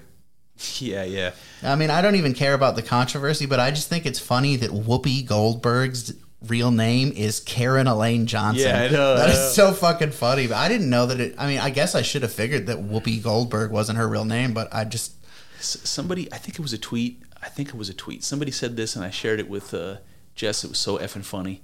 It said something about Whoopi Goldberg, her real name being Karen, and then the punchline of the tweet was, I think I may have won the view. That's fucking good. Do you know if she did lose her job? I heard she was suspended for a couple weeks. I don't think she lost her job. But I don't know. But actually, there was a bunch of guys on Fox News defending her, saying that she shouldn't be fired. Good for them, including Hannity, which is interesting. Yeah. Well, good for him for being consistent sometimes, because he's not always. Yeah. I don't love Hannity. My favorite person on Fox News, I've got a couple of them that are all right in my book. One of them, probably the best person on Fox News ideologically, is Kennedy. Oh yeah, absolutely. She's good. Yeah. I like Gutfeld. He's all right. Yeah. I don't particularly like Waters. Jesse Waters. He's all right. And then obviously Tucker. Tucker's Tucker. Kennedy goes back to the Stossel show, and before that, MTV. So she's been around. She was a VJ on MTV, which is pretty interesting. Yeah, but her stuff on Stossel was great. Yeah, obviously I like her because she's like the most overtly libertarian. Yeah, for sure. Yep, dig it. Hey man, well, never mind. I'm gonna have to tell you this off of the podcast. Well, hold on. I wanted to tell you.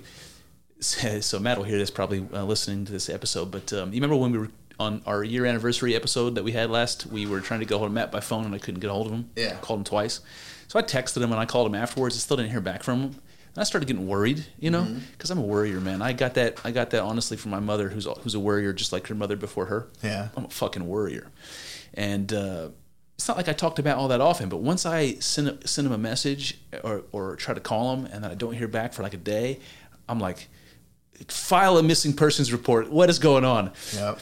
Dufresne, party of two? Yep, what happened to the Dufresnes? So anyway, Hedberg, shout out to Mitch Hedberg. The best. How about search party of two? So anyway, my brother's probably furious right now because he loves Mitch Hedberg, and Josh loves Hedberg. Also loves to make fun of me. So yeah. Anyway, where was I going with that? Okay, so I send Eddie a message through Facebook Messenger because I don't know if I have his cell phone number, if it's good anymore. So I sent him a message through Facebook Messenger. Now I'm like going through my network of contacts trying to get a hold of Matt. Like, what is happening? Someone needs to go check on him. Knock on the door. Yep. And so anyway, I finally decide, I'll send one to his roommate. so I sent one to her, and she was like, "Oh yeah, he's just sleeping downstairs." So anyway, I went through this whole process trying to get a hold of Matt, getting more panicked, by the day, and it turned out it was fine. Yeah. But I was just worried, and I went through that whole process, and I thought that was pretty funny. That is pretty funny. I remember when we were kids, like teenage years, and this was before we had cell phones, so it's not like you had texted me or called me or I hadn't responded, you know. But I remember I came home and my mom, I think I came home from work, and my mom was like, Chris called and was like wondering if you were okay. He's just said he had like a weird feeling and wanted to give you I was like, yeah, I'm good. I'm good. Yeah, that's interesting. Yep. It's funny because I don't remember that, but my sister does that to me from time to time. I think it was something about I don't know, maybe I'm like crossing memories or something here, but something about like Texas Chainsaw Massacre, like you had saw it and maybe had a nightmare or something. So yeah. Yeah, I'm a worrier, man. Yeah, man. I get it honestly. All right, man. I got a couple of news stories, but I'm thinking it might be funny if we get Josh on the phone. You want to try? Yeah, absolutely. Try to get Josh to join the podcast. Hell yeah! All right, let's see. Fill the dead air. Fill the dead air. Oh man. Oh boy. All right, let's see if we can give Josh a call. So we got 2 tongue stickers. If anybody wants to buy them, just so everybody knows that, I'll give you one for $1. Yep. twotonguespodcast@gmail.com. Yeah. All right, here we go.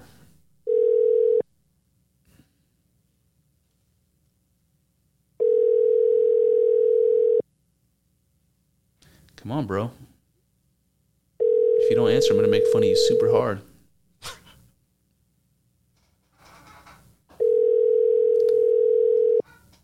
Ring. All right, I guess you don't love me. He told me yesterday he would love to come on. Are we So he's within the time requirements? ghosted me twice. Yeah, we are. Oh, yeah. All right, Well. fuck it, Joshua. I'll do this without you. All right, so the first one I want to share with you, I just thought is so effing funny. One of the things I do is I got a certain pattern of following the news, and the last one I always do is my Apple News because it's customized. Not perfectly. I get a lot of shit that I don't want to see, but I'm able to like get a lot more of the stuff that I usually have to dig for or I wouldn't see at all. Things that have to do with physics or things that have to do with archaeology, that kind of stuff. It's like fucking buried. Anyway, so I got back-to-back articles that I thought were so funny. So I want to read it to you. We're going to call this Trust the Science. All right, here we go. Okay. This is the first one that I saw. This is the title of the article. Mind-bending new multiverse scenario could explain a strange Higgs boson feature. Okay. That's exciting. That got your attention. Mind-bending new multiverse scenario could explain a strange Higgs boson feature. That's interesting. Here's the next article. There is no empirical scientific evidence for the multiverse. That is fucking hilarious. Maybe that's true, but, it's boring. So much of that stuff's so theoretical, man. Yeah. This guy's like, look, if a multiverse exists, Yeah. like that's a really big stretch, but if a multiverse exists, it could explain why Higgs bosons do this crazy shit. Yeah. And the next guy's like, guess what? Multiverses don't exist. Yeah. Gotta love it. Did you read those articles? Definitely not the second one. I can't remember if I read the book. Okay. I was just curious if you read them both, which one was more convincing, but Yeah, I probably should have dug deeper. Nah. Let's see. Oh, this is a question I wanted Josh to be on for. Huh? All right, let me just go back the page. All right, so I want to ask you about this. I've been following really carefully the trucker convoy stuff in Canada. Yeah.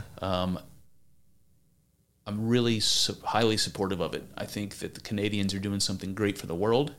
I think that showing the world that you can stand up against your government, even when it's taken that much power away from its people, it's such a good thing for the government to know. It's like, you remember that story that, I know I've heard it from Jordan Peterson, but maybe from elsewhere as well, that the kings of Samaria, that once a year on their New Year ceremony, holiday, the emperor, the king, was taken out of the palace, taken out into the fields, He was stripped of all of his kingly garb, his crown, and he was beaten. And while he was being beaten, he had to admit to the gods the failures that he had as a king that year. Damn. He had to admit them in front of the whole people while he's getting beaten and having all of his, items of wealth and status removed. And then after the beating's over and he's confessed, then he puts all his gold back on and everybody bows to him and he goes back to work. That's missing in our For sure. government. Hell yeah. The government doesn't have to be humble and they don't have to be accountable to the people. Yep. And the truckers were like, "Fuck that. We're gonna take Trudeau out. We're gonna strip him of his garb. We're gonna beat him with switches," and not literally, but metaphorically. I think it's so cool, man. Yep. And I think it's something that should have happened here. Yeah. America is the place for that. It's the place that worships freedom. Yeah. And in democratic socialist Canada, they're doing it, and it's like, thank you, man. That's what I have to say. I just wonder, because I've been disappointed in America. Why are France is out there, Canada's out there, tons of places are letting them know that they're upset. Yep. And we're not so much.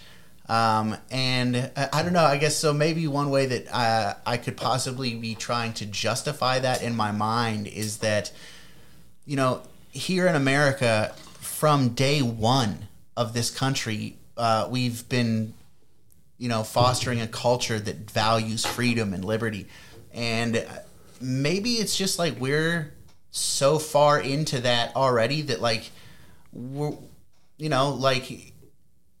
the brainwashing is obviously not working. It's working on some people, but like I said, now that I just don't think that a lot of people are buying into it. I think there's a lot more people seeing it for bullshit, which is great. Yeah. And I'm with you, man. I see the protests breaking out in Paris. I see the resistance in Australia and New Zealand. I see in Spain. I see the Scandinavian countries, along with Ireland and Great Britain, starting to reduce and eliminate their mandates and stuff. But it seems strange to me that it's happening all over the Western world, except for in the United States. What in the world, man? It's we can protest for all kinds of things, but we're not gonna stand up for this. And yeah, it is disappointing. Like I said, I do think that I'm trying to justify it in my mind a little bit, but I do think that freedom is an important part of the even I think a lot of these people who have kind of communist ideas, they even they might not be in line with my conception of freedom, but I think that they would say that they value freedom. You know what I mean? Yep. So, yeah, it's in there. It's in there deep. When are we bringing back in this beating up the emperor and stripping him of his gear? Dude, I like it. I mean, I like it. Man, parts of me really do like the idea of it, literally, but theoretically, yeah, I think it's really good. It's great. Why don't we update it and make it a roast? We'll roast the president every year. Yeah, like the what is it? The Correspondence Dinner. Yeah, at the Correspondence Dinner at the that Sunday Bible breakfast they always have before Easter, whatever it's called. Oh yeah, I don't think that I like that idea. I don't think that it's gonna work on such a large a scale as the president. I don't think it needs to. We need less arrogance and a little bit of, a little bit more humbleness from these people. Yeah, no, I mean, I get you. I agree that would be good, but I just don't think that, I think that it's too big for that to be a thing, I think that for that kind of a relationship with your leader, I think it would need to be a smaller scale. I don't know, man. Maybe. I don't know. I don't know. I just hate Trudeau so much, man. He just strikes me as so arrogant. He's the most arrogant of the bunch. I've just been paying more attention to him lately than I should. He's getting under my skin. That's one thing that social media is. I try not to let it work on me, but with Trudeau, it's starting to work on me. Yeah. Here's the kicker, man. Not only has Trudeau said publicly, and he's spoken many times publicly since this convoy started, is that the people protesting are a fringe minority that don't represent Canadians. And then he said that they were largely misogynistic and racist. He said that. Then he said all the good old. Then he said they were criminals. He said that they had to now be aware that they're breaking the law. So he said that they're all criminals. Yep. Then after a federal court order came through saying that they couldn't block the bridge for the U.S.-Michigan border, they couldn't block whatever bridge they were blocking, that they sent the police there to bust that all up. And they're doing that in other ways in the provincial capitals, trying to control fuel and access to food and money and all that stuff. I mean, I just can't believe somebody in that position would take the position of being enemies with half of their population and would be willing to send the police there and to literally starve them out like they were sieging the city, and false flags trying to send in people to be violent, to set fires, people with racist flags, and they're seeing it, they're catching it, they're putting it out there, and I'm like, I just can't believe somebody so high up, somebody whose father was a prime minister, somebody who fucking should know better, doing that.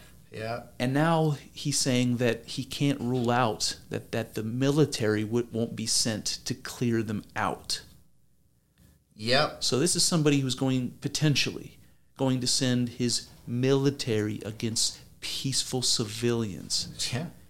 Well, look at who his forebears are. I mean, we started this out talking about the Red Army. Look at who his ideological forebears are. I've got this quote. That reminded me of this quote from the Bolshevik newspaper. It came out during the height of, I think it was World War II. No, it was World War I.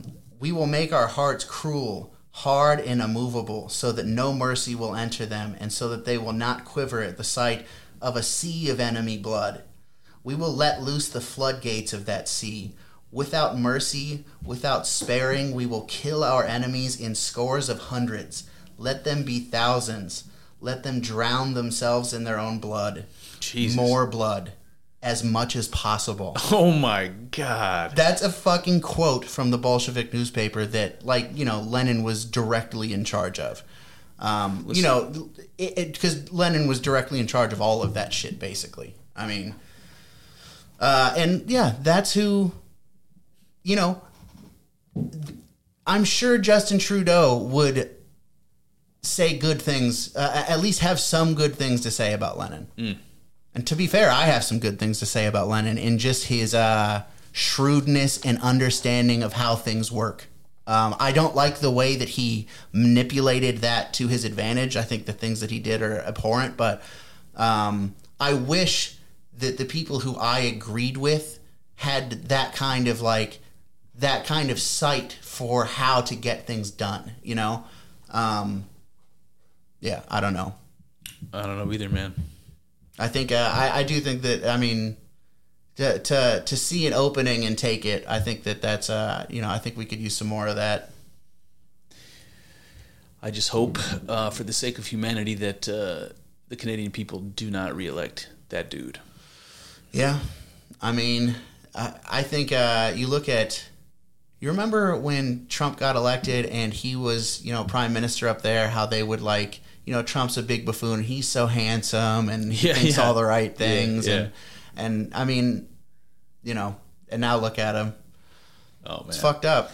I just can't believe there would be anybody left that would defend Trudeau. And there are. And that's what I see. What I keep saying about being naive. It's surprises me.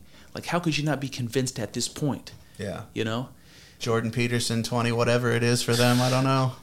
I don't know, man, but Trudeau, I don't know who's more divisive, Trudeau or Biden. I don't know. What?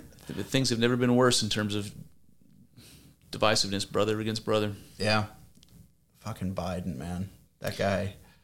On to better news. He's such just an old man. I don't know. Yeah, absolutely. Go ahead, though. Well, I just had a couple of interesting news stories I wanted to get your thoughts on. There was one that I saw the other day that said there's a large asteroid that's on the same orbit as the Earth. I don't know what that means, if it means it crosses our orbit or if it's literally caught in our orbit. You would think I would have heard about it by now because I've been on this Earth long enough. I hadn't seen a buddy asteroid floating out there. No, but me neither. Apparently there's one sharing our orbit, and they're saying that it would be an efficient way for us to travel someplace like Mars. So here's the idea. Hitch a ride on the fucking asteroid? Hitch a ride on the asteroid. And you don't have to use fuel. Here's the idea. We would shoot a rocket up. It would land on this asteroid while it's close to the Earth. And then it would just boomerang around the Earth, on the orbit back towards Mars. And we just hitch a ride and save fuel and hop off, when it's our exit. We'll pull the little thing like on the bus. It will stop. We'll get off at Mars or Jupiter. That's crazy. What do you think of that, man? That's insane. It might be one of those things, too, where, like, if this thing does cross our orbit closely, but, like I said, it hasn't happened in our lifetime, so maybe it only happens once every hundreds or thousands of years, then we only have one shot at it. It's like a movie, man. Who would be in that movie? Who would be in that movie? I would want, like, Edward Norton or something to be in that movie. That would be pretty cool. Yeah. What was I going to say? Man. Something about Armageddon? No. Damn it. I'm sorry. That's all right. I asked you too many questions. He threw me off. Yeah, it's one of those kind of podcasts. Hitching a ride on the asteroid. Going off into space. Yep. No. Okay. No, it's gone. Shit. All right. So another series of interesting stories. Okay. You know how, like, Jordan Peterson will have, like, Bjorn Lomborg or some of those, like, European scientists that say good things about the direction that humanity and the world's going. They talk about how, we're using fuel more efficiently. There's less people in poverty. There's less babies dying. We're more efficient with our food supply. Like, all these different things. And then people give them shit because, like, that's misinformation, especially stuff about climate change. Like, things are getting better in all these different parameters, and the left doesn't want to hear that. Yeah.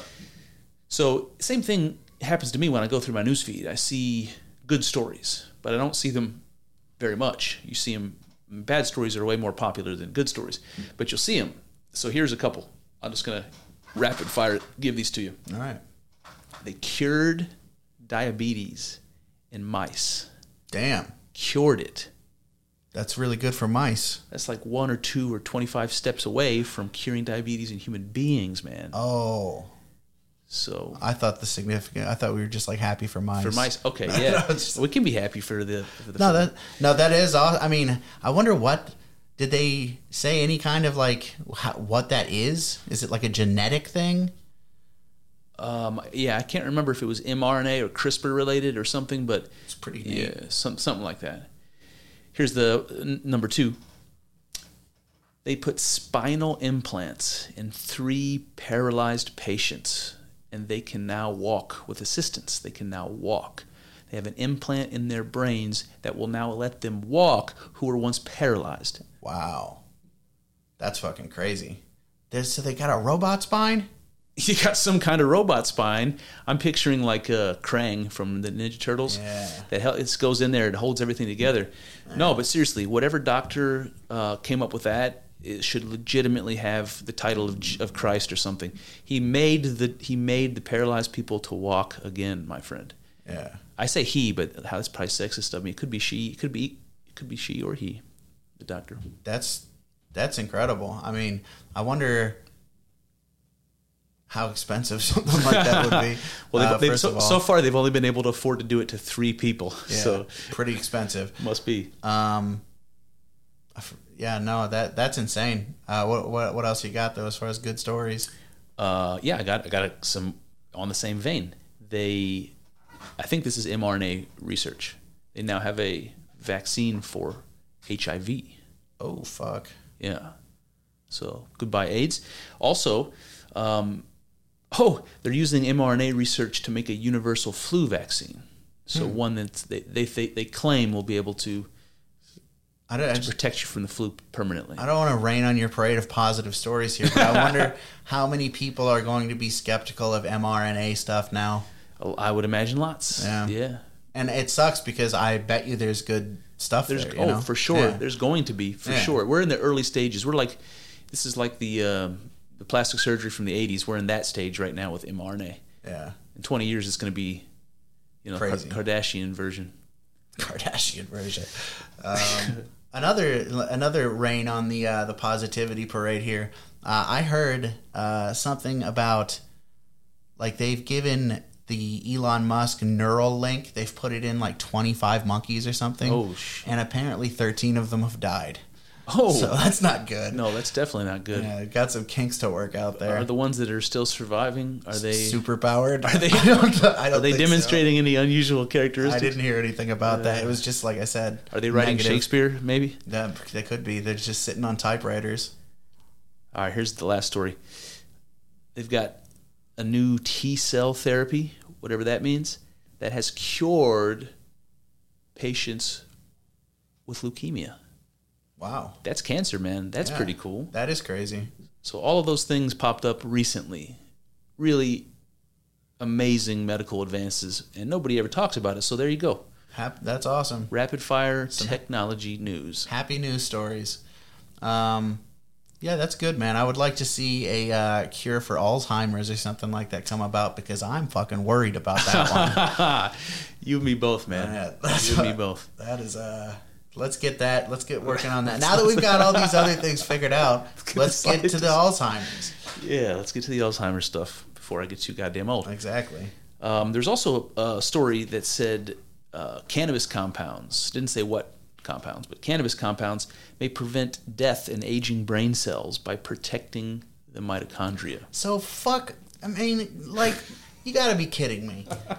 You've got to be kidding me. So my entire life, and everybody's entire fucking life, you've been raised saying that drugs kill your brain cells. And now they're saying, no, it's the other way around. Yep. I need Rachel Lee Cook to apologize for her misinformation video from 1998 where she was, this is your brain on drugs. And she's crushing the eggs. You remember? She's trying to cook an egg. I barely remember. I remember it. So many of those anti-drug commercials are so funny. I remember Rogan talking about the one where the dog talks to the girl and Rogan's like, you gotta be fucking kidding me. I feed you, I take you outside, I pick up your shit, and the first thing that you're gonna say to me is you're giving me a hard time. It's not fucking thank you for taking care of me and loving me. Fucking those you remember the one where the girl turns into like a rubber, like no bones in her? Yeah. That's a weird ass sunken into the couch. Weird, yeah, they are. Yeah. Speaking of which, I think it was on Hulu, that Reefer Madness they put it on Hulu. So if you want to watch that, okay. If you want to watch Reefer Madness, old school, anti-drug video. Oh yeah, propaganda. Right. So here's the last question that I had for the day. I was hoping that my brother would join on this conversation. Try to call him again. All right, before we wrap it up, we'll try to call him. Yep. What's it gonna hurt? One more shot. Eminem said you only have one shot, but that's not true. It's not good advice.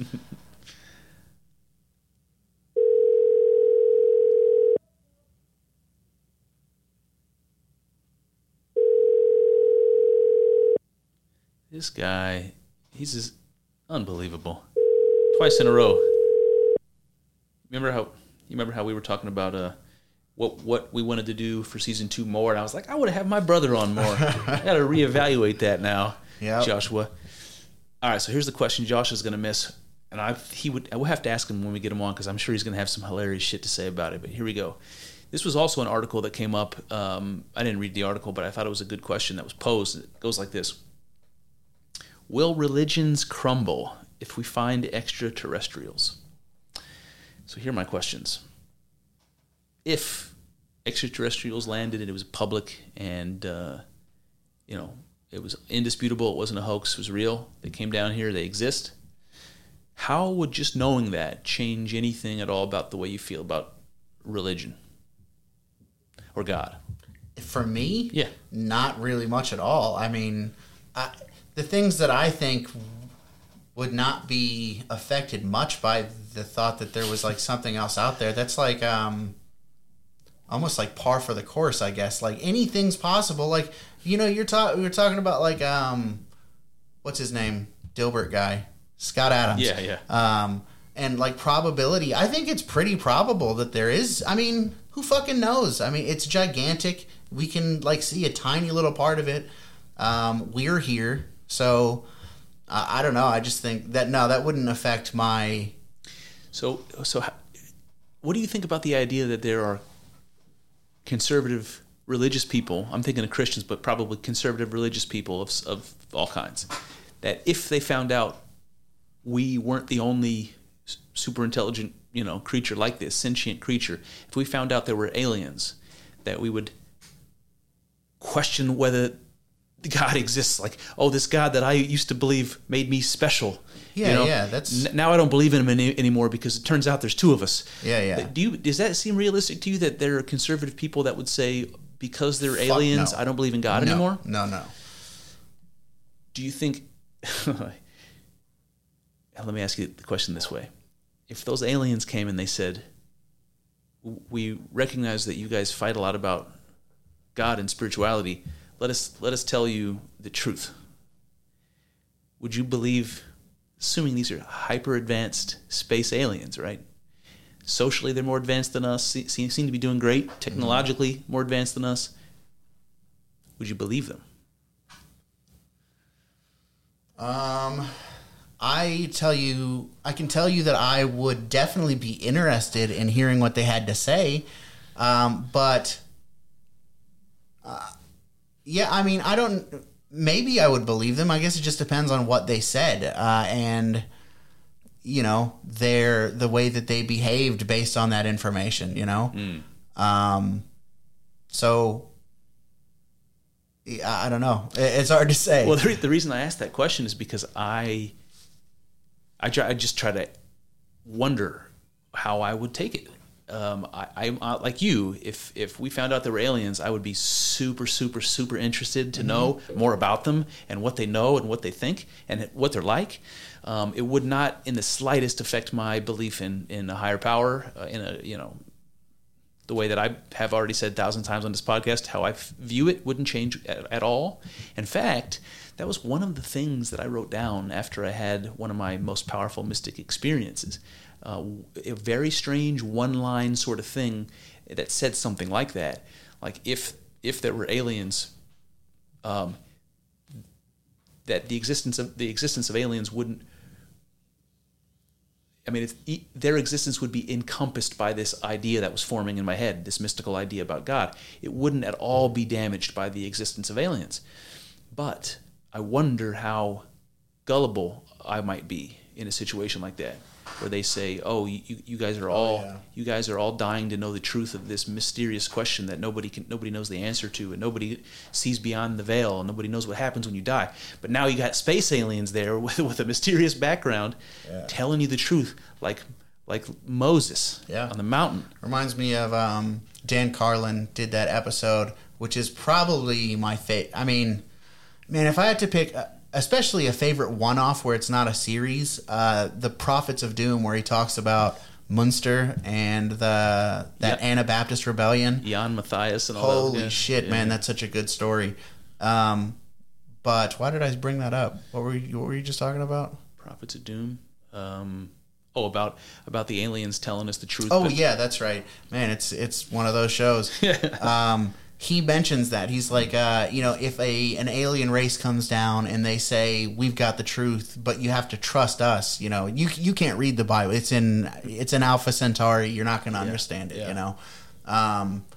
And, that was, apparently I guess, the first guy, Jan Matthias, could, he was probably schizophrenic, but who knows? Who knows? Maybe he was hearing God. Yeah. Although he was telling him to do a bunch of communist shit, so I hope not. But yeah, no, that's so it wouldn't change my mind at all.